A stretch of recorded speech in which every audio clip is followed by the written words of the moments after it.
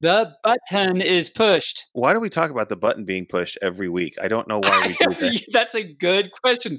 And we do. We do. It's like we push the button. Hey, that's how we start the show. We push the button. This is Barely Furcasting, featuring Tabin, an Injured Nerves audio production.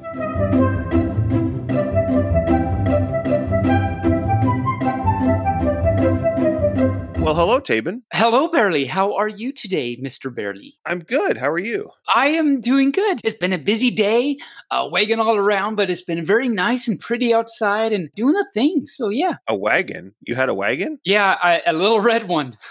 Did you circle the wagon? I circled the wagon. Okay, we are starting out well. Normally we would do furries in the news later on, but I was scouring the web for furry news today, and all of the news that I could find was not good. And I didn't want to make light of it later on in our podcast, so I want to bring it up right now. California is literally ablaze. It is a conflagration, and Louisiana is deep in water and hurricanes. It's terrible, and we've got furs down there. I was reading some of the furs Twitters, and they're all the stuff, and they're talking about how they lost their houses, they lost their homes, they lost their cars. So if you all know a fur that is suffering because of all these natural disasters and you have a way to help them out, please help them out, because we're a big family and it's important that we support those people that are now, and those furs that are now finding themselves homeless and without all their property and their pets. Yeah. A lot of them lost their pets in this, and their pets are missing. So there's ways for you to help. You can go to their Patreons, you can go to their GoFundMes, but be very careful because there are nefarious cretins out there. That's a $12 college word. I've now learned college things. Nefarious cretins who will take advantage of a bad situation and try and bilk you of your money. So if you know a fur, help them out particularly, and donate to your local or national humane society that they can use the money to help all those lost pets that they're finding. So give that a shot and help them out as best you can. I like that idea of a humane society or shelter or something to donate money to. That's a good idea. So another couple of cons have fallen. Yes.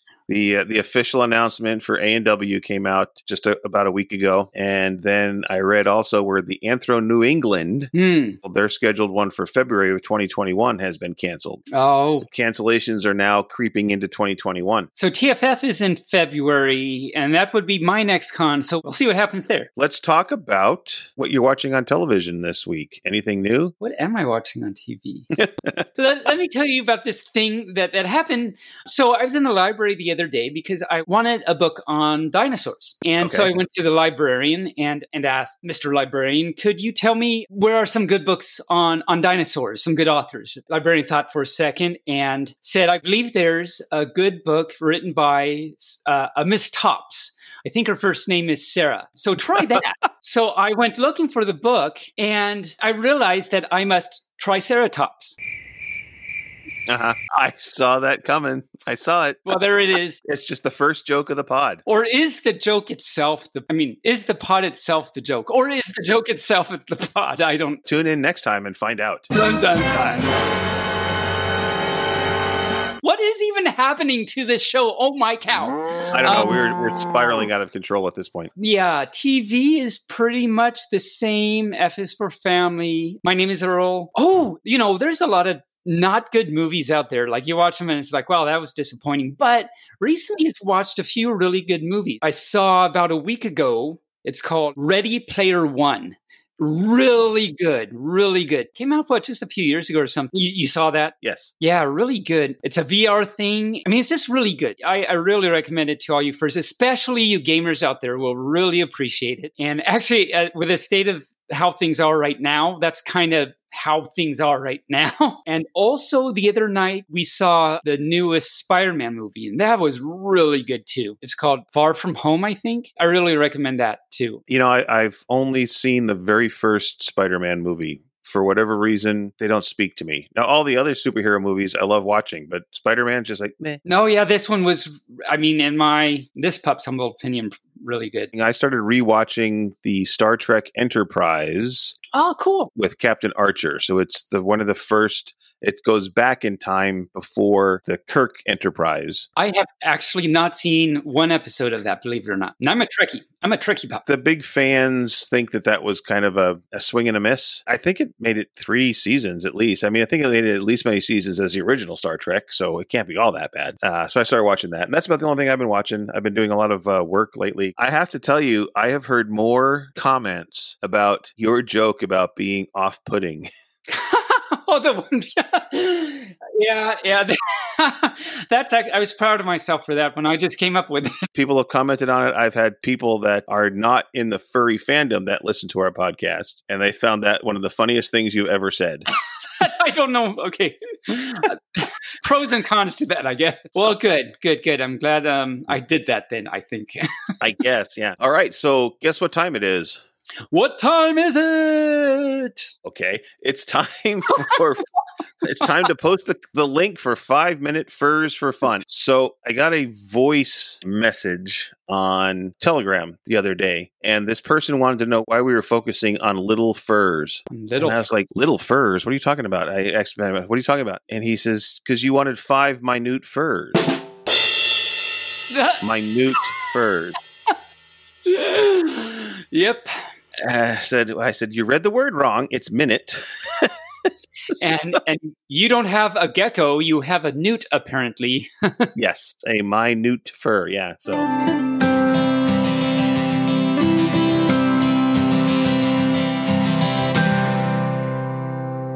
Okay, well, no furs for fun, but I can understand there's a lot of stuff going on, and it's a very trying time. What can you do? Hi, how you doing? Sit in a shoe while over the cuckoo nest a bird flew.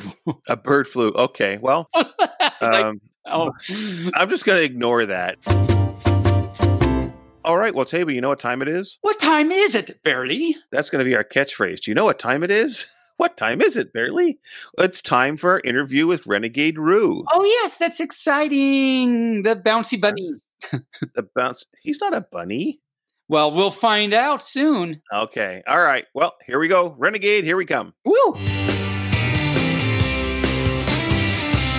All right, joining us today is Renegade Kangaroo. Hello, Renegade. How are you today? I'm doing great. Thank you very much for asking. Thank you for having me on. I'm very excited to be here with you guys today. Well, we're excited to have you here with us today. So, Tabin, I know that you and Renegade have a history because I have video of you two fighting at BLFC. I know I had my boxing gloves. Hopefully I didn't accidentally There were boxing gloves on. There were boxing gloves. There were some punches being thrown. There were, but my way to fight back was to give big hug. And I had my hat on. That's the first time I wore my hat. So the combination of my hat and hug, I think Roo still won, but I think I had a nice fighting chance there. You know what? I think I call it as a victory for you, just because love always outdoes any kind of any kind of combat. So I think you won that one. I'll give it to you. Oh, I accept. We'll go next round next year. Exactly. If we ever get to go to a con again. Yes. All right. Well, Tabin, why don't you see if you want to ask some questions? See if I want to ask it. Okay, so let me take a second to think. Yes, I do want to ask some questions. Good. Of Renegade, as a matter of fact. And Roo, would you like to respond to some questions from this pup? Sure, I'd be happy to. Definitely. That's great, because if you said you didn't want to, well, you're out of luck because I'm going to anyway. And because that's what I do. Do you know why monkeys are not worried about their appearance? Wow. Okay. So why are monkeys not worried about their appearance? Okay. That is a question. That is a definite question there. You know what? Because they live so carefree, I envy them. They can care less what other people think about them. And therein lies the beauty of being a monkey, I think. That too. That's actually not the correct answer. I mean, that's partially the correct answer. But the real correct answer is, actually, your answer is much better than the real answer, which is because they're not worried, because if they were, they'd be wearing pants. Oh. I don't even know what that really means, but I heard it on a show today, and I thought, oh, but Roo doesn't like pants, so he might appreciate this. I don't know. I'll tell you what, I have a newfound appreciation for monkeys because of that, so definitely. I'm glad I could help out, and barely poor Barry. You see what he has to put up with? Oh, my cow. Where are you from, Renegade? Okay, I'm from El Paso, Texas. So it's as far west Texas as you can get before you leave the state. So we're kind of separated from the rest of Texas. We're in the middle of the Chihuahuan Desert. So I've been baking out here in 100+ weather out in the middle of the desert, but I was born and raised here in El Paso, so I'm back home where I grew up. So really, really interesting place if you haven't checked it out yet. That's exciting. And so you're by the Chihuahua Mountains? Is that what you said? No, but in the Chihuahuan Desert. So we do have mountain ranges out here, the Franklin Mountains, but I'm in a place called the Chihuahuan Desert. So it's a big, vast amount of desert out there, and that kind of envelops all of El Paso. So we're kind of separated from everybody. The nearest city to us is Albuquerque, like big city, and that's about a good 4 hours away. So we're definitely isolated here. I've heard of El Paso, but I didn't realize it was so close to a bunch of dogs. Anyway, I'm not doing very well today. Hi, how are you today, Renegade? I'm doing fantastic today. Thank you so much for asking. Yeah. So that brings us to the important question. How did you become Renegade Kangaroo, and how long have you been such? So I've been Renegade Kangaroo since around 2011. It's kind of an interesting story how I developed the character. So my brother is a leukemia cancer survivor. He got it when he was about 16 years old. So at that time, I was living in Houston at MD Anderson Cancer Center with him as a standby for a bone marrow transplant for him. And during that time, it was a very difficult time to see my brother go through horrible, horrible things, through chemo, through getting sick through it, through having to get stents implanted on him.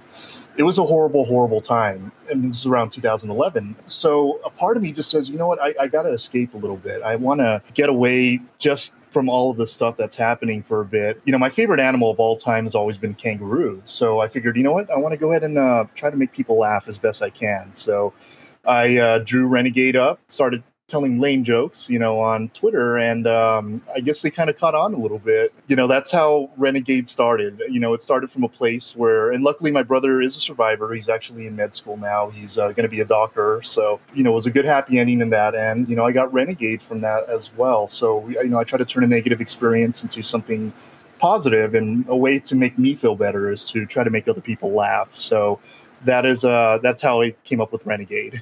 Wow, that's actually, I did not expect that. That's pretty cool. And so as you say, you came out even better than you would have thought. I mean, that's amazing and wonderful that your brother's okay, so happy, and you now have your kangaroo, and that's wonderful.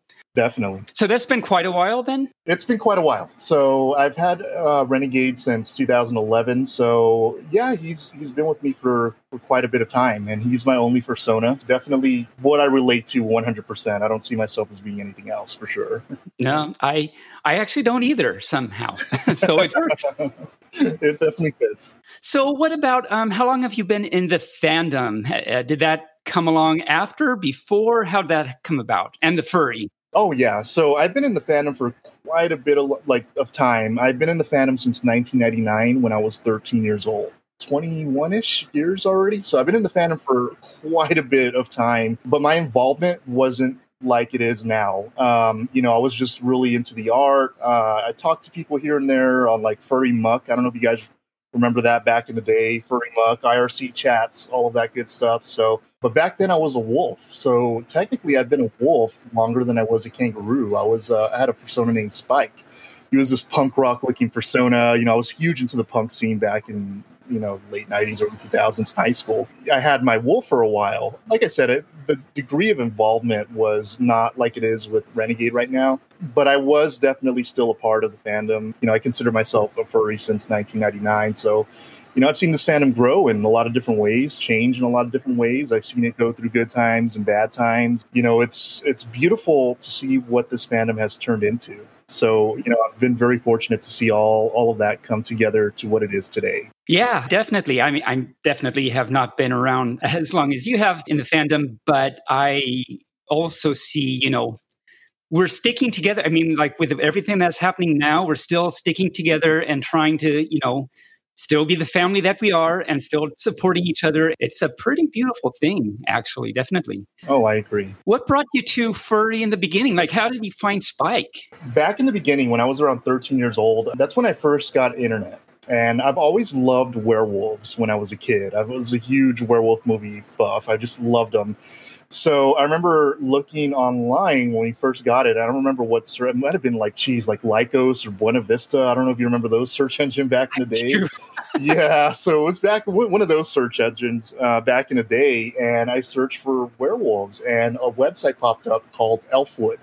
So Elfwood is a sci-fi fantasy art website. It's like a precursor to DeviantArt and all of that. And there was a huge section of furry, which I had no idea what that was. And, even before I found the furry fandom, I've always been drawn to anthropomorphic characters. I've always thought they were super neat. I've always, whenever there was a video game or anything like that, I always chose an animal character. So to see this whole subgenre of furry art, of different animals kind of adapting these human qualities, I was like, wow, what is this? This is super cool. So I created an account, and I drew some horrible pictures here and there, as a 13-year-old would, really like amateurish art, but it allowed me to communicate to some people who were on that website, and they told me about the furry fandom. And one of them invited me to an IRC chat one time. I believe it was Furnet at that time. And I got to meet a lot of amazing people through that, through Furnet, through Muck, and through just general chatting. I've met a lot of people that have been in the fandom for a while. Like back then he was known as Flinterhoof, but it's Flinters was, somebody that's been in the fandom since I could remember. He was huge in the fandom. He still is.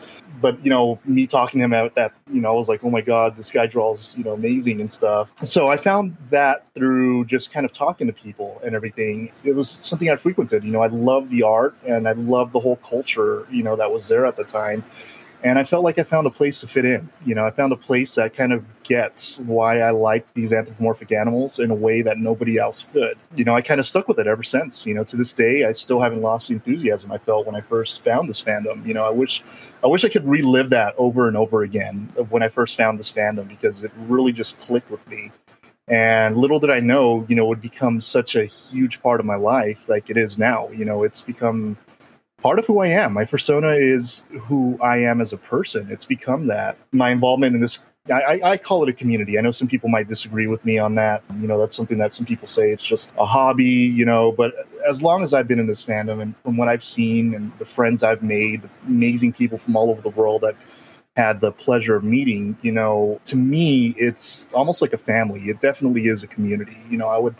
I would call it a community. I've had people be there for me during very difficult times of my life. I've had people go through all kinds of stuff with me. I've seen people come and go. I've seen people pass away. We've gone through good and bad times, together as a huge subculture. I think that's beautiful how it's just evolved into this. It's almost like family for me. I can't see myself being involved in anything else like I am within the furry fandom. Yeah, definitely. I think actually there's a lot of furs out there that would echo what you just said. So yeah, I think of it as a family too, definitely. So we had Uncle Kage on the show recently, and he said, what was it exactly he said? He was saying it was either him or Boozy Badger or something. They had a little bit too much wine that night or something. But someone had said, barely, what did he say? He said, the furry fandom is the place I forget the word. Didn't know we needed until we found it. Yep.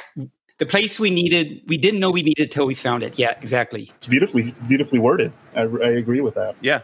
It really is. And now I have to ask, so which is it? Are you really a bunny, or do you just aspire to be a bunny?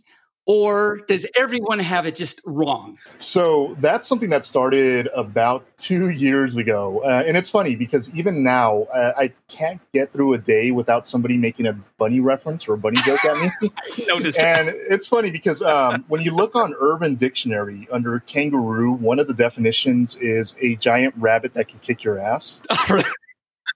So it sounds pretty cool anyway. But yeah, I've had the whole bunny thing. I still don't know exactly how it started. I think somebody made a joke one time and they kind of ran with it. I kind of act like I get annoyed. I honestly don't care. I think it's funny. People just say, as a bunny, do you think this and this and that? And no offense to bunnies out there. I think they're amazing. Yeah. But I know we're a whole separate group, and it's funny because when you look at the biological anatomy, bunnies are closer to humans and kangaroos are related to humans. Oh, really? Yeah, it's pretty interesting because kangaroos are a whole marsupial is a whole other branch on there. So I tell people, it's funny how that whole thing started and it hasn't ended on there. So I still can't get through a day. Especially around Easter.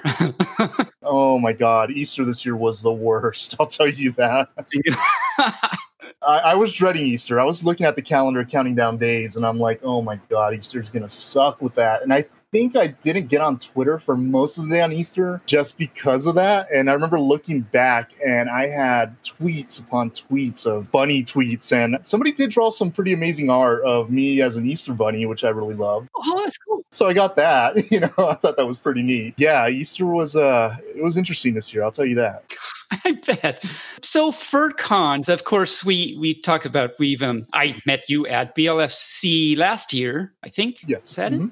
Yeah, and that was wonderful. So what was your first FurCon? How many do you typically go to, or do you typically go to them? And what are your favorite ones? So my first ever furry convention, and it's embarrassing because I've been in the fandom since 1999. So my first ever furry convention was Texas Furry Fiesta 2018. And it's funny because I was staff before I even went to a furry convention. I was actually the social media guy for the Texas Furry Fiesta account for Texas Furry Fiesta 2017, I believe. So I actually was staff before I actually went to a furry convention physically. So I did all of that by proxy here in El Paso. So that was my first ever furry convention. And I remember thinking, oh my God, so many wasted years of not going to hang out with these amazing people. So I was staff the first furry convention I went to, which was a very fun experience. It gives you a good appreciation for the amount of work people do and what goes into making a con, function. It's a tremendous amount of work, and I give props to people who really volunteer their time to do that.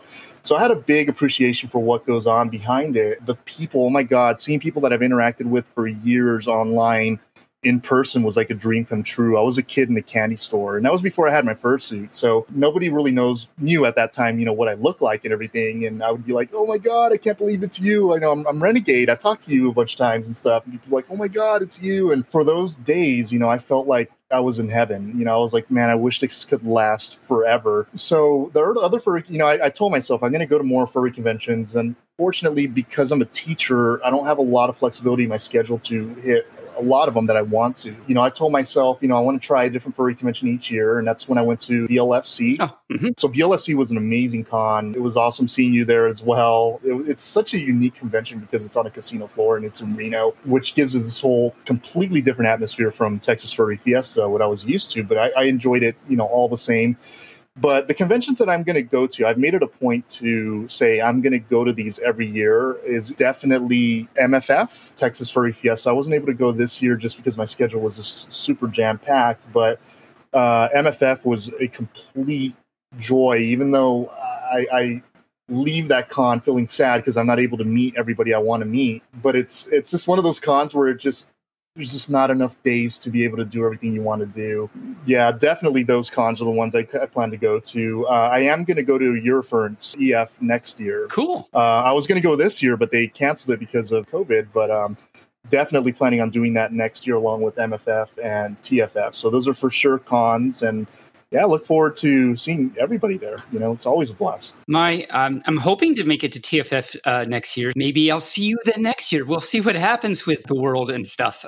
Definitely. Hoping for the best. I understand why they closed these conventions this year. I totally understand. Hopefully it'll ease up towards the end of the year and we can get back to normal next year. So I look forward to seeing you guys for sure. That would be great. Yes, me too. So tell us about your favorite plushie. Okay, so a good friend of mine, Foxamore, really amazing artist. If you guys haven't checked him out, definitely check him out. He's a good friend of mine. We're actually going to interview him pretty soon on the podcast. Oh, nice. Yeah, he's a good friend of mine. He's been a good friend of mine for many years. He got me a kangaroo plushie from the Australian Zoo. I guess when he was touring out there, he got a kangaroo that's actually wearing the Australian Zoo uniform, and it says Australia Zoo on it. And oh my God, I'm in love with that plushie. I was going to take it to work. I have a bunch of kangaroo plushies that people have gotten me over the years and stuff. And I have a couple at work on my desk, That's so cool. Yeah, people joke and say that my classroom looks like the Outback Steakhouse and stuff just because of all the kangaroos I have, on there. But my favorite is that plushie that Fox got me from the Australian Zoo. I hope to make my way out to Australia one day. Hey, it's the next best thing. I have a kangaroo plushie from the country itself. You do? Definitely my favorite. Nice. What about tails? Tell us the tale of the tail. So tails are always amazing. Like I've always thought they were, when I first started this fandom, I used to love werewolves. And one of the things that annoyed me right off the bat was when a werewolf in the movie didn't have a tail. Oh, I just think they make it look really cool. I think they make them look badass, they just give so much emotion. So that's the thing with tails is I think you can show a lot of emotion based on the tail itself, like on art and everything. Mm-hmm. And so I remember when World of Warcraft, they announced that they were going to have these werewolf worgen characters. I got super excited, and then I saw that they didn't have tails, and I'm like, come on. Oh. Yeah, why would you sad. create that? Yeah, it was super sad, and I was like, that just sucks. But it's funny because people think as a kangaroo, you'd be super into paws and everything. And I think with me, tails are just freaking where it's at, But we are of like mind. This pup loves tails a lot too. I'm wagging right now. There we go. Team tails. There we go. And you bite. That's another thing that started a long time ago. What I do when I'm not on Twitter is, I haven't done it in a while, but I used to stream quite often. And I used to stream with a good friend of mine. His name is Weekend Wolf on Twitch. So one day, Weekend was having a hard game I think it was on Call of Duty or something. And he mentioned that he was going to bite. And I just thought it sounded adorable. So I always joke and say Weekend taught me how to bite. So I kept saying it to kind of poke at Weekend, like I'm going to bite. And then eventually it kind of took on its whole thing when I put like the capital U, W, capital U after it. People always joke around like, you're a herbivore, you can't bite and everything. But I like to prove the contrary, on that. You're your own Roo. I'm my own Roo. There you go. Who says we can't bite, right? Right. And, actually, all of that actually leads into my next question nicely. So good job for anticipating my thoughts. So your Twitter has 24, I guess I stalked you a little bit because I saw that your Twitter has 24.7K followers. Woohoo! And you're very active on the tweets, as we've been talking about. What other social media, like you mentioned Twitch just a minute ago, but what other social media things do you do? And where and how are good ways to find your Roo shenanigans? Yeah, like I mentioned before, I was, and I still am pretty relatively involved with Twitch. So they can definitely find me on Twitch under Renegade Kangaroo. They search my name, that'll be the first one that pops up there. I tried to use other media platforms like, say, Instagram. I tried Facebook, and I think I lasted on Facebook for a week before I closed it because it was just horrible. I just could not get into Facebook. I tried them. They just don't have the same amount of ferocity that Twitter does. I legitimately am ADHD. So I like Twitter because it helps me, get my mind off, whatever silly thought I have, I can just tweet it out and it's done. It's out there. But Twitter's the only thing that I found that really kind of has that to it. So Twitter and Twitch are really where I'm most active on. I do have a Telegram, and I'm extremely, extremely horrible at keeping up with that, just because I'm usually busy during the week. And I hate to see people and I know Tavian's probably seen where he's messaged me and it took me like days to get back to him sometimes. I'm used to it. I'm so bad about that. I feel horrible about that. At least on Twitter, I'm more apt to see it and to get back, a lot more frequently compared to the other social media platforms. But yeah, Twitter is definitely my main gig right there. I haven't participated in this, but I've seen you tweet about it. Do you do like games with people virtually or something in the evenings or something? Yes, I usually would stream every Friday night or Saturday night. What I used to do, and I plan to do it really soon actually, is to do something called Jackbox Games. So we would have furry Jackbox Games. So Jackbox Games, I don't know if you've heard of it. It's an amazing game. It's a party game. You don't need a copy of the game to be able to play. You just need a cell phone or a browser. And they have fun games like there's one of my favorites called TKO, where you literally draw on your phone like a design, then somebody comes up with a slogan and it's random.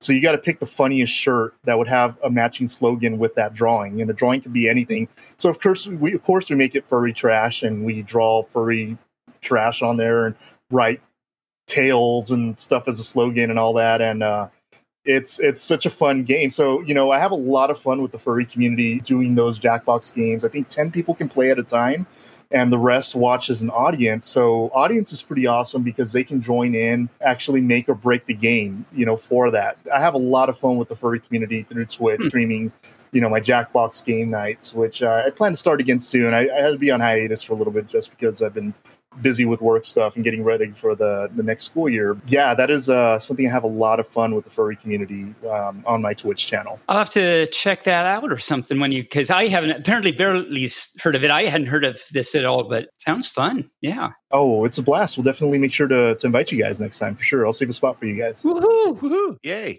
You've alluded to this. You have a wonderful job working with and teaching kids. Tell us about that. Sure. I'm a special education teacher for third grade this year.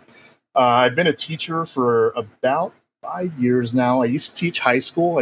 But I've been in special education throughout my whole career as a teacher. So I moved from high school to elementary. So currently I'm in an elementary school as a third grade teacher, a special ed teacher, and I absolutely love it. And it's funny because my degree is in journalism. For the longest time, I wanted to be a journalist. And I actually worked in a news station for many years in post-production, not post-production, but in a production aspect as a graphic artist and a floor manager and a photographer for years. And it wound up not being something that, I found fulfilling. Eventually, I moved to a different job as a sales coordinator for Stanley Black & Decker. So I used to work for that company as a sales coordinator in LA. It brought me to LA, which was pretty neat. Then I moved up to a market manager in Houston with that company. And I didn't find sales to be me, and I know a lot of people are very successful at it. They love it. I just didn't find that passion for it. And I remember one day I had a conversation with my mom. My mom was a preschool teacher for many, many years. And I remember being on the phone with her and I just said, I need to change a career. I'm just not happy. And she says, why don't you come back to El Paso and try teaching? Why don't you become a substitute teacher? Eventually, I decided, I'm going to make the move. So I decided to leave Houston, went to El Paso, where, I was born and raised, and applied to be a substitute teacher. And I didn't know what I was getting myself into. I never once thought about being a teacher ever in my life, so I was just like, let's try it. Let's just see. I loved it. It was really challenging. Everybody, how everybody treats substitute teachers, so there's always a challenge in trying to get control of the class and all that. But I love the education aspect of it. And I loved the first time I was a special education substitute teacher for a special education unit.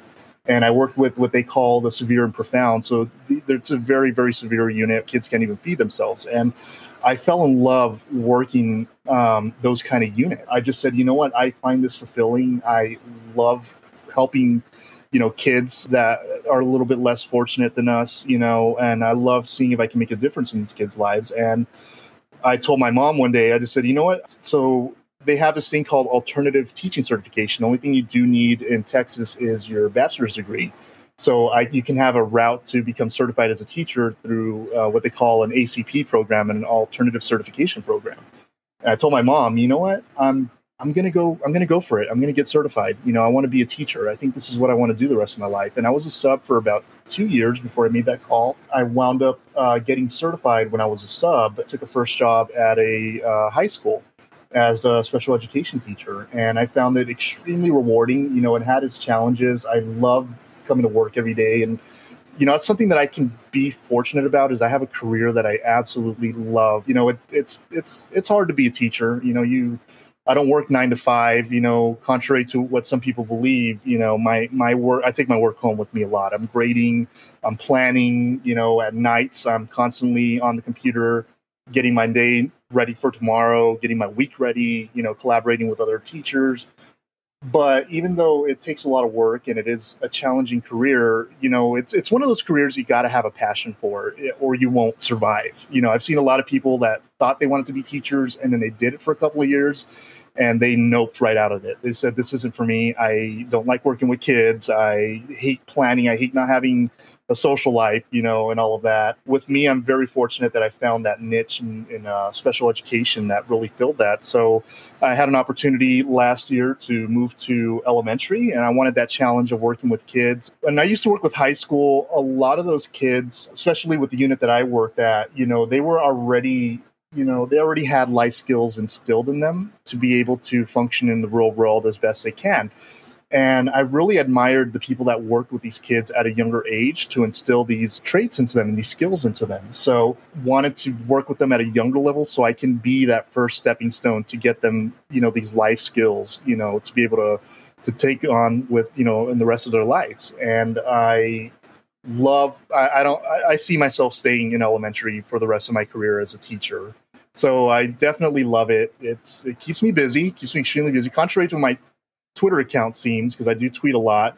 A lot of that is between pages, I tweet between me grading papers or planning just so I can give myself a little breathing room so I can jump right in and finish working and stuff. Yeah, it's a challenging job. I love it. I definitely have had some people DM me on Twitter saying that they were interested in becoming a teacher, and that always warms my heart because we need good teachers out there. There's a lot of good teachers. There's a lot of bad teachers, unfortunately. I've had my experiences growing up, as a kid with severe ADHD. That wasn't very well known when I was a kid. So I didn't have that help that is available to a lot of those kids. And I don't want a kid to be able to kind of slip through the cracks like I did. I had a horrible experience, in school. I was a horrible student. Yeah, it's funny. It's ironic that I became a teacher, but it was challenging for my parents and it was challenging for the teachers to work with somebody who was like me. And I wanted to make sure that as a teacher, I won't allow that to happen, to any of my students. So that's what I carry with me. That's my drive is I kind of know what it's like to be in that special education kind of arena on there. It's what drives us. We have a little running thing in special education that says you have to be a little sped yourself to work in sped. And it's true because you have that empathy. You have that empathy of what it's like to feel left behind, according to your peers. And it's interesting how some people who are in different, special education is a broad term. It doesn't just mean the severe unit. It can mean everything to, co-teach setting where the kids are integrated in a regular classroom. They just receive supplemental help, to help them with little things here and there. So it's a very broad area. It's one of the things that I do, or I try to make a point to dispel any kind of rumors that special education have. It's not just the very severe units. It's a very broad unit. Some of the brightest kids I've had the opportunity to meet, been in the special education program. And these kids have gone on to do some amazing things as engineers, as educators themselves, kids that, just needed that extra help. And, I wanted to be that somebody for my students. That's what drives me. And that's why I am very fortunate to have a career that I found, which, like I told you, I was a horrible student. I never thought in a million years I'd ever be in the classroom again. But it's funny how life kind of changes like that. And, it kind of threw a curveball at me. And I never thought I would be in the classroom. And here I am, about 5 years later, and I can't see myself doing anything else. So I'm very fortunate to have a career that I definitely enjoy. Well, it's wonderful. And I mean, what you do is wonderful. Definitely. I think it's a beautiful job and you're passionate about it. And that's, I'm a follow your passion kind of pop. So I think that's great that you're doing that. And of course, it's a great, for lack of a better word, service and help for a lot of these kids that need it. And that's wonderful to hear you say that. You've seen some of them go and be engineers and things, and that's just amazing. Oh, it's rewarding. It definitely is. Yeah. Oh, yeah, definitely. So outside of work, what do you do for fun? Do you have any hobbies? It's funny. I guess, I don't know if it's sad, but funny, but my main hobby is actually the furry fandom. So when I'm not involved in work, and that's one thing that I've done. I mean, people do know that I'm a teacher. I'm happy to talk about what I do and everything, but I do keep my professional life separate from my furry life. I think, there's a place for one and there's a place for the other. Believe me, I've had people send me on Twitter, hey, why don't you go into classroom in fursuit, and this and that. And I'm like, yeah, no, I keep my professional life, and I keep my furry life. And, if when I'm not teaching, doing all of that, I'm looking for different kinds of volunteer opportunities that some people have come to me for animal shelters, for different things that they're doing. So, I'll help out with some of that, I'll retweet or I'll, do what I can to kind of help people, if they have some kind of cool, charity event going on and everything. And I just mostly have fun with this community in a lot of different ways. So, if I'm not I'm gaming with the furry community. I guess you could say that's another hobby of mine is gaming. But it does fall within the furry community. A lot of my outside stuff, that I kind of do extracurricularly. I'm involved with the local El Paso furs, over here. So, when they plan things, I like to go out there with them, and any opportunity I have to sport my fursuit, I'm always happy to do that. You know what it's like, to do that. But yeah, a lot of that stuff, I did draw a lot. I do have a Fur Affinity account where I had some of my old artwork. I haven't done it in a while. I do miss drawing. I used to do it quite heavily back in the day, but I do love to draw, and everything as well. That's kind of what I do in my free time. And I just love the escape the furry fandom has to kind of escape my, professional life a little bit too. Like I said, I have nothing but passion for what I do, but it's nice to be able to live that fantasy through, that creature you created with others, that feel the same way. So it definitely falls within the furry community. My free time, a lot of my free time does fall, within furry. Is your Fur Affinity account still active? Like, can people go? Yeah, it's definitely active. It should be under Renegade Kangaroo. Let me see what the exact URL is. It should be, I don't know if it's Renegade Roo. Oh, it's Renegade Kangaroo, all one word. So if they go on Fur Affinity /user/Renegade Kangaroo, they'll be able to find my page of artwork. I used to take quests back in the day just because I wanted the challenge of drawing other people's personas. I enjoyed it a lot. But I think it's funny because the last drawing I have on there was about 5 years ago, which is around the time that I started working as a teacher. So a lot of my time kind of got sapped. But it's something that I do. I found it really relaxing when I did draw back in the day. It's something that I definitely want to get into when I find some more free time to do that. But yeah, people can still definitely find me on Fur Affinity under Renegade Kangaroo. So you mentioned how it's a kind of relaxing, meditative type thing. We had Paco Panda on the show, one of our earlier episodes, and he was kind of the same way. I mean, during the podcast, he was actually drawing things, and it just helped him. Well, he drew me and Barely. It's pretty cool, but it helps him focus. So he draws whenever he's listening or doing something else. Oh, nice. How are you coping and doing with the COVID situation? The COVID situation kind of threw a curveball at every single person. Everybody was affected by it. We got hit by, we got locked down around March of last year, which was around spring break during the school year. So we had that mandate that nobody can go back to school. So that was kind of a thing out of left field. We had to scramble and try to put together some sort of online curriculum for the kids. So that kind of really threw a curveball, both in a career sense and a personal sense, because the fur meet stopped, conventions stopped, all this kind of social mingling kind of stopped. And I really enjoyed that. So you kind of went from looking forward to, these fur meets that were going to happen, in the city and stuff, or conventions that were going to happen, to you staying at home the whole time. It was a challenge, getting adjusted to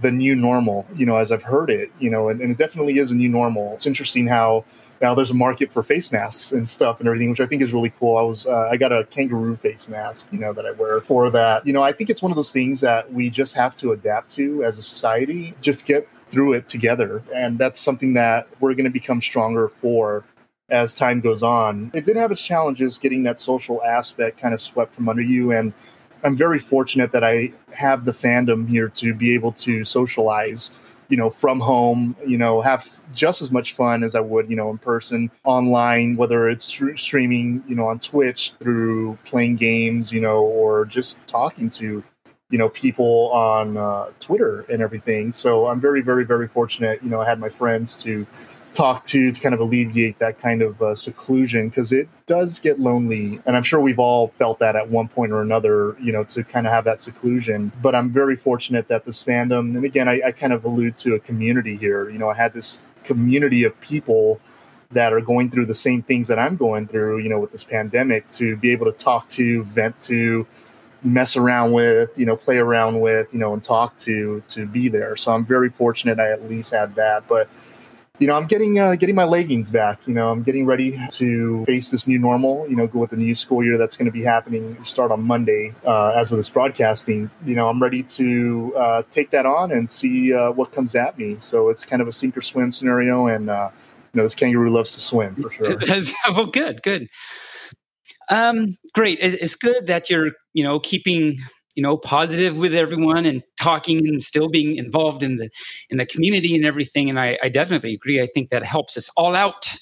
I don't know why I said it like that, but I did. So you've said a lot of interesting things and wonderful things about yourself and things you've done and in your past and current and just all over the place. Out of everything, what would you say is your biggest accomplishment? My biggest accomplishment, from that I can say from my many years of being in the furry fandom and being involved, and like I said, it's a huge part of who I am nowadays. It really is the different kinds of people from different walks of life I've had the absolute pleasure of running into and making connections with. Again, I'm some teacher out in the middle of El Paso, Texas, and to have had the opportunity to network with musicians, with artists, with performers, with people from, doctors to lawyers, all kinds of different careers and backgrounds has just been amazing. And it's an amazing part of what this fandom can bring. And it's an amazing part of, what I've been able to accomplish. I've been able to experience a lot of new things I never would have been able to experience if it not have been for me, my life path kind of crossing paths with somebody else, in this fandom. And I think to me, that is one of the greatest, things that I can take away from this fandom was having that opportunity to just meet people from different cultures, different backgrounds from all around the world. I got invited to be part of one of my friend's wedding. He's in the fandom. He sent me a message a couple of months ago saying that he wanted me to be part of his wedding court in England. So I'm very fortunate to be able to go to England next year and be a part, go halfway across the world to be part of my friend's wedding ceremony, be part of something that's a huge part of his life. It's just amazing, how you can be a world apart, but still have these very, very close and natural connections to people, make these genuine friendships with people from all over the world. So that is definitely a huge, I feel like is a big accomplishment I've been able to have within this fandom. Definitely. Uncle Kage was kind of saying similar things. Of course, in particular, he was saying how, he's a scientist and everything, but his science work and occupation doesn't pay for him to go travel anywhere. So if he needs to travel somewhere, he has to do it himself. But because of the fandom and cons, cons have had him out. So he's actually been all over the world to Malaysia, Germany, France, all of these places that he never could have gone if it weren't for furry. So it's pretty amazing how supportive we are of everyone. We're coming to the end of our time with you, Renegade. Thank you again for being with us. And I would like to know if there's any one thing, if you had to say one thing to the furry community today, what would you say to the furry community? What words of wisdom would you give us? I would say just have fun being you. One of the best parts about this whole community is I feel like I can be myself 100%, be happy and free doing it. It's one thing I like to emphasize on my Twitter account sometimes. While I'm very, very, very fortunate to have the following that I was able to get, which I still don't understand why people follow me, but I just had fun. I just had fun with people and everything. But a lot of it was just because I had fun and having that genuine fun of interacting with people. And I think people will find their own way to find their own fun niche in the fandom, but just be yourself. And this is a place where you can explore being yourself. Myself wasn't the same self as it was 9 years ago. It evolved, and I've had the pleasure of being able to find who I was, within this fandom because of the welcoming atmosphere. And I think a lot of us come from a place where, I wasn't the most popular kid in high school. I was a nerdy dork, in high school and everything. But that kind of stuff, and I think a lot of people in this fandom kind of have something similar in common where they kind of felt like they didn't have a place to belong in the outside world, but they were able to find a home within this fandom where they were able to kind of grow.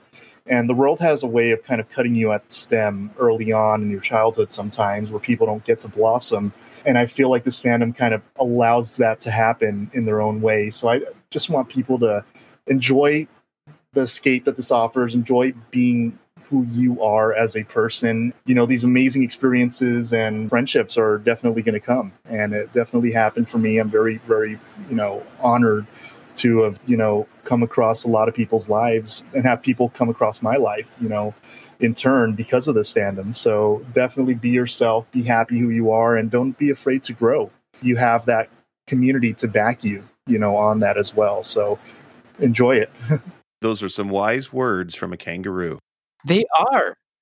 And I would like to end on, Rue, what is your favorite joke? Yeah, so one of the things that I remember one time I said it, and it wound up going viral for some reason, was, what do you call a wolf with morning wood? And I put a timber wolf. And somebody who was not in the fandom retweeted it, and it wound up getting a lot of traction for some reason.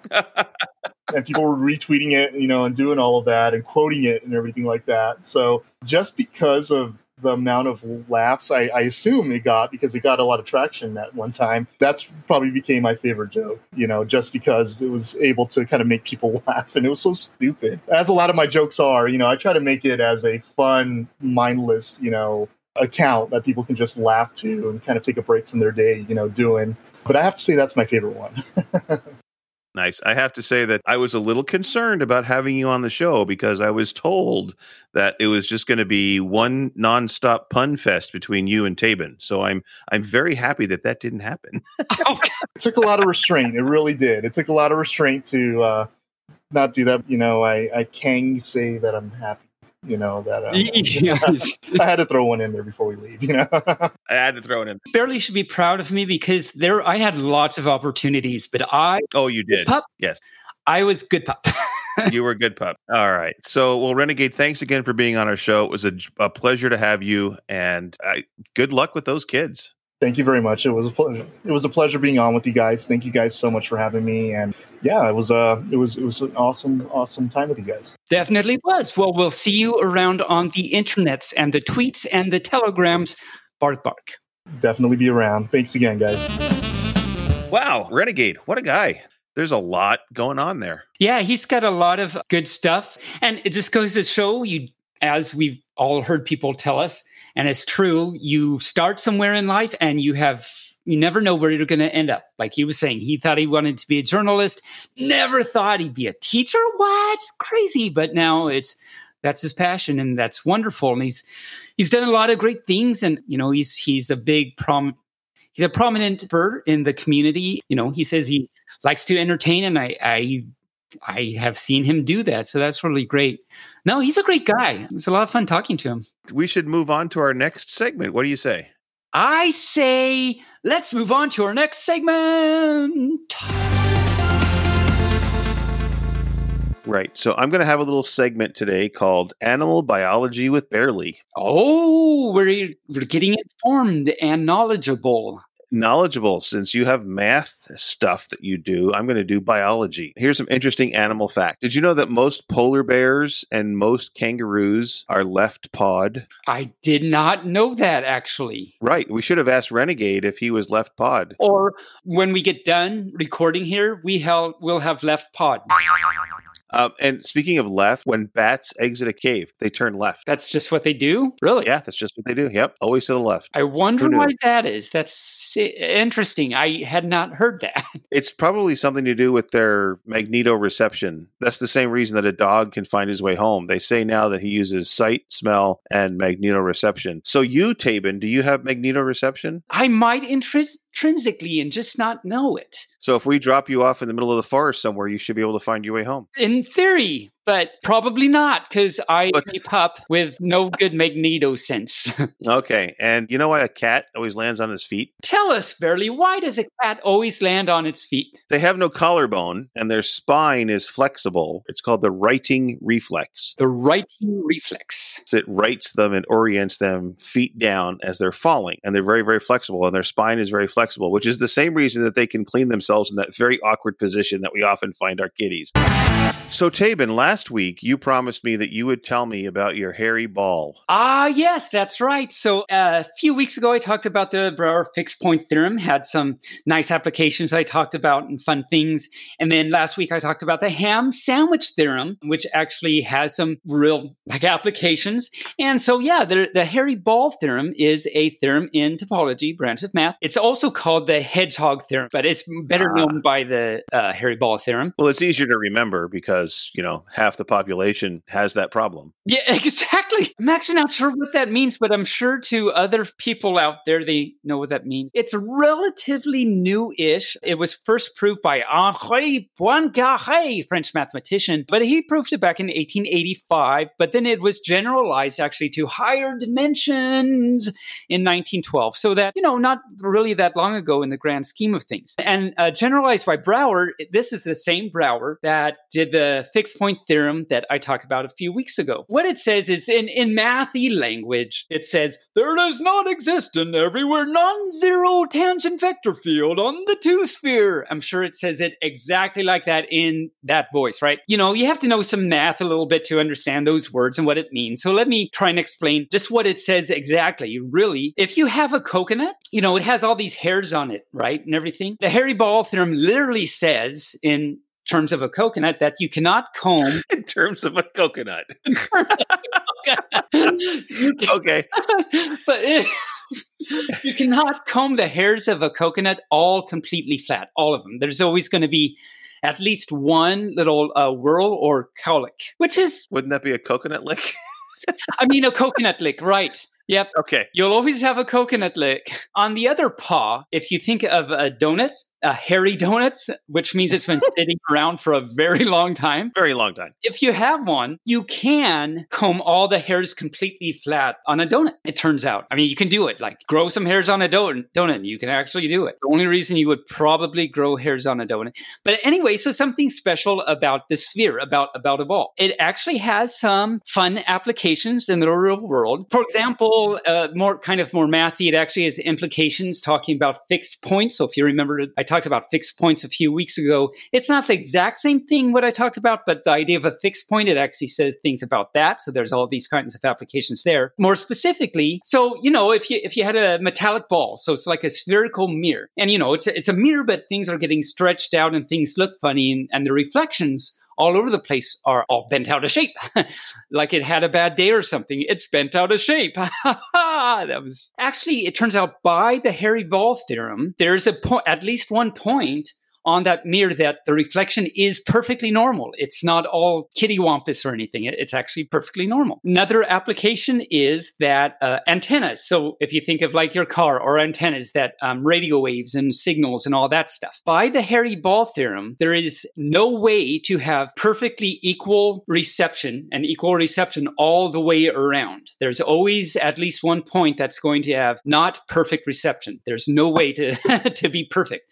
Believe it or not. Another application, which is pretty cool, is that by the Hairy-Ball theorem, at any given time, there is at least one point on the Earth with no wind movement, even though there's wind all around it, which means that at any given time, there is at least one cyclone on the Earth. And that's an application of this very mathy sounding Hairy-Ball theorem thing. Oh, and also there's like applications in computer graphics and recently some applications in nanotechnology, actually.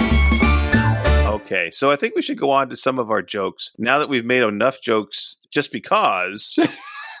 And before you do, let me say, I don't know if we want me to do a story too. I have a story if that makes sounds. Okay, we're going to have to do that now. So before we go to jokes, let's do the storybook that makes sounds. So a fur, I forget who it was. Sorry if you're listening. A fur recommended a book for me to read for story time. And I said, well, I'll read it on a future podcast. So I got it. And this one is called, I Like to Squeak. How do you speak? It's a little mousy talking to a cow on the front here. You can't see it, but he is. And there's sounds in here, and they're little, I'm not exactly sure how they are, because when I was looking through it earlier today, the sounds were in the wrong order. And then I tried it again, and they were in the wrong order again, but a different wrong order. Okay. Another time, half of them were in the right order, and the other half weren't. So I don't know if this will work the way it's supposed to, but we'll try it. But it's going to be fun. I like to squeak. How do you speak?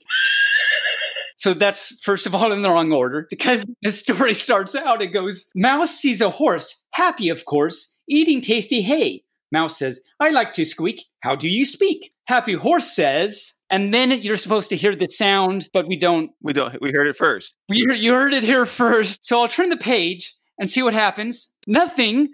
Nothing. Okay, so maybe he got back on the right order. We'll find out. We'll find out. Yeah. This page says, Mouse sees a cow beside a plow with lots of grass to chew. Mousy says, I like to squeak. How do you speak? Cheerful cow says...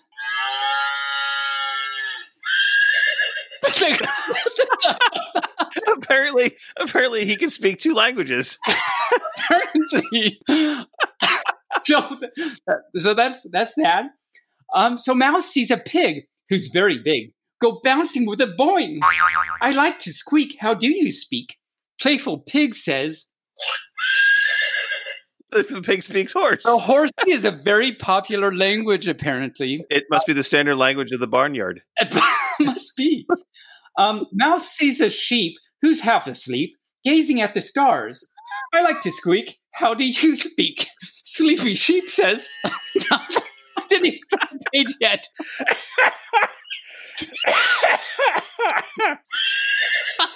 I'm not even doing anything and it's talking to me.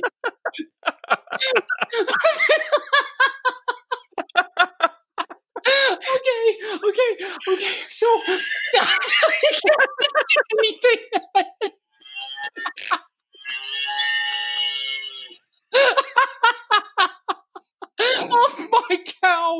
Oh my cow. Okay, so Mouse says to all the animals, it's my turn now to speak. I may be small, but hear my call. And he makes the loudest monkey sound? monkey sound, apparently. I think it's supposed to be a mousy squeak, but so that's the end. Okay, good. No, it is the end. Horsey doesn't want it to be. He just can't stop talking. He wants to talk. And each page has these little flap thingies. Yeah, they do, Horsey. And like the last page says, Mouse makes the loudest, and you open it up, and it says squeak. No, it doesn't say that. It says squeak. And then it says things like, can you squeak like a mouse? Can you squeak all around your house? So you're supposed to be a little mousy, apparently. So, yeah, I'm putting you down, Horsey. And so I'll have to find the fur that asked me to do that and point it out so that he can listen to this podcast. This Horsey and everything. Oh, God. Okay, good. That was great. Oh, okay. So let's go on to some jokes. If anybody is left to listening that's not dying of laughter at this point.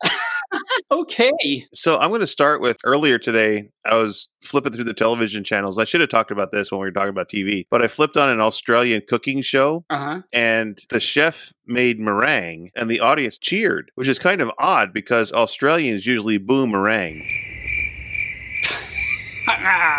Oh my cow. I have my book to continue from, and again, I'll read some from the next page, which I haven't read myself yet. But before I do that, do you know, Barely, why Athens doesn't like the mornings? I don't know. Why does not Athens like the mornings? Because Dawn is tough on Greece. Oh, yeah, Athens, Greece. Okay, got it. Oh, yeah, geography and stuff. Got it. Hey, you know what you call a snake that's 3.14 meters long? I have an idea, but tell me, Barely. It's a python. Ha. So for any fur that didn't get that, 3.14 is, pi, the number pi. And so it's okay. A farmer and his wife went to a fair. The farmer was fascinated by the airplanes and finally asked the pilot how much a ride cost. $10 for 3 minutes, the pilot said. But I'll make you a deal. If you and your wife can ride without making a sound, it will cost you nothing. But if you say one word, you have to pay $10. I don't know why he's so dramatic. He's so dramatic. He likes his work, I guess. Agreed, said the farmer. It's a gay farmer, apparently. But he has a wife, but that's not uncommon. That's just a beard. It's just there you go. This quote-unquote wife of mine. They went for a ride, and after the pilot landed, he said, I want to congratulate you for not making a sound. You are a very brave man. Maybe so, said the farmer, but I almost yelled when my wife fell out. But he's happy now. But he's happy now. He's got no more problems.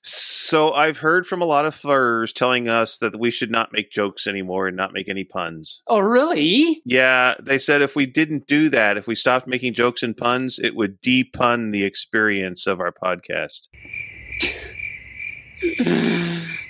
Because I got that. I'm not sure I approve, but I did get that. I don't know how that segues into Reggie wanting to know what you're going to take for your cold. And Bob said, I don't know. How much will you give me? Huh? How much are you taking for your cold? I don't know. How much will you give me? Reggie says, what are you taking for your cold? Bob says, I don't know. How much will you give me? Oh, okay. Got it. The other day, it was a really busy day and there was a lot of bad things that happened. And so I called up my giraffe friend. Mm-hmm. I said, let's go to a bar and drink. And my giraffe friend said, awesome, let's go. So off we went and we started pounding back the drinks. I mean, shot after shot after shot. And we both got really, really drunk to the point where my giraffe friend passed out and fell on the floor. And I thought, I need to get out of here before I get in trouble. So as I'm trying to leave, the bartender yells at me and says, hey, you can't leave that lion on the floor. And I said, that's not a lion, that's a giraffe. It's hard to come up with really bad jokes from time to time. Yeah, but it is. But you know what? There was this string that walked into a bar and said, bartender, could you give me a beer? And the bartender said, no, sorry, we can't serve beer to pieces of string. The string gets all mad and stomps out. And then in an effort to disguise himself, ties himself in a knot and like scruffles himself up and stuff, so he's not identifiable and stuff. So then he goes into the bar and says, bartender, could I get a beer, please? Bartender says, aren't you that piece of string that was just in here a little bit ago? And string says, afraid not. Oh my cow. Oh my cow. Okay, I stop. That brings us to our final segment. Yay. Thank God. And so many furs are going, oh, thank God it's their final segment. Oh, thank God. But at least they've listened this far. Yes. Yeah. Thank you if you listened this far. Okay. This brings us to our final segment, which of course is the sword that... So we have 4 this or that's for you. The first one is going to tie into your joke from last week about the pirates of the Caribbean. Oh, great. Ninjas or pirates? I think probably ninjas, because they're kind of neat and throw things and go flippity flop and maybe they do. And they jump around like big bunnies that are flopping everywhere. And they do martial arts. And this pup likes that. Okay. Piercings or tattoos? This pup isn't a fan of either, but I have seen some pretty possum tattoos. Andrew, you remember Andrew, of course. I remember Andrew. Yeah. Really great bear and tattoos and stuff. I've seen some other really cool tattoos and furry type things. So I'll have to go with tattoos. I've got several tattoos. That's right, you do. You have some nice tattoos. So sometimes people don't necessarily have good tattoos, and you have some good tattoos. Zombies or aliens? Zombies are scary, so I'll go aliens, although Aliens is a scary movie and this pup closes his paws over eyes and stuff. Maybe there's an alien out there that's a big fluffy puppy or marsupial or shellfish or something that's out there, a fluffy shellfish. And so fluffy shellfish. Maybe, I don't know. So who knows, right? I'll go with the aliens because they have fluffy shellfish and marsupials. Okay. All right. Their final one. This is kind of scientific. Celsius or Fahrenheit? Probably Fahrenheit, because this pup is used to that. And even though, there's the conversion factor, was it 9/5 Fahrenheit plus 32 or something like that, I never have a good sense for, like, if some fur tells me, oh, this is 15 degrees Celsius, I'm like thinking, what does that hurt? But if you tell me 15 degrees Fahrenheit, I know what that is. If I did more conversions on a normal basis and got used to it, it'd probably be okay. But since I haven't, I'll have to go Fahrenheit. Well, Tabin, that brings us to the end of our podcast. It's been a podcast this week. It's been quite a journey. Let me tell you, my wagging has been all over from top to bottom to fluff to, it's been all around. I'm looking out the window and it's windy, so I know that the place on the planet where it's not windy is not here right now. Not outside your window. So you learned something. I did. I learned something. Somewhere on the planet, there's no wind. But not outside your window right now. Furs, gentle furs, and people of all ages that are listening to our pod. If you'd like to help support the pod, you can go to Ko-Fi and help support the pod. If you would like to send us a message, you can do so on barelyfurcasting@gmail.com. We have a Twitter. You can tweet us. You can telegram us. You can email us. You can send us a regular mail because you don't have our address, so that'd be kind of hard for you to do. But you could try. Send a letter in the Postal Service to Barely Furcasting somewhere in Oregon and see if it gets here. Wouldn't it be cool if you got one? That would be funny. Tabin, you have a great week. Don't work too hard. Goodbye, all you furs. Goodbye. Bark, bark. See you next time. Or talk to you next time. Say bark, bark, Tabin. Bark, bark, Taven. Barely Furcasting is an Injured Nerves studio production and is found on all major podcast platforms or can be heard directly at barelyfurcasting.com. All opinions expressed here are those of Tabin and Barely, and neither received any commercial compensation for their opinions. The Furcast is produced, recorded, and directed by me, Barely Normal, aka Mike Began, and is edited by myself and our associate editors Rain Raccoon and Canes. This week's interview was edited by Canes. Opening, interstitial, and closing music by Shane Ivers through silvermansound.com. If you would like to send us a message, you can do so via email at barelyfurcasting@gmail.com or on our Telegram chat at BFFTchat. Additionally, Tabin can be reached on social media at TabinPup on YouTube and Twitter. Thanks for listening. We hope to see you back here next week.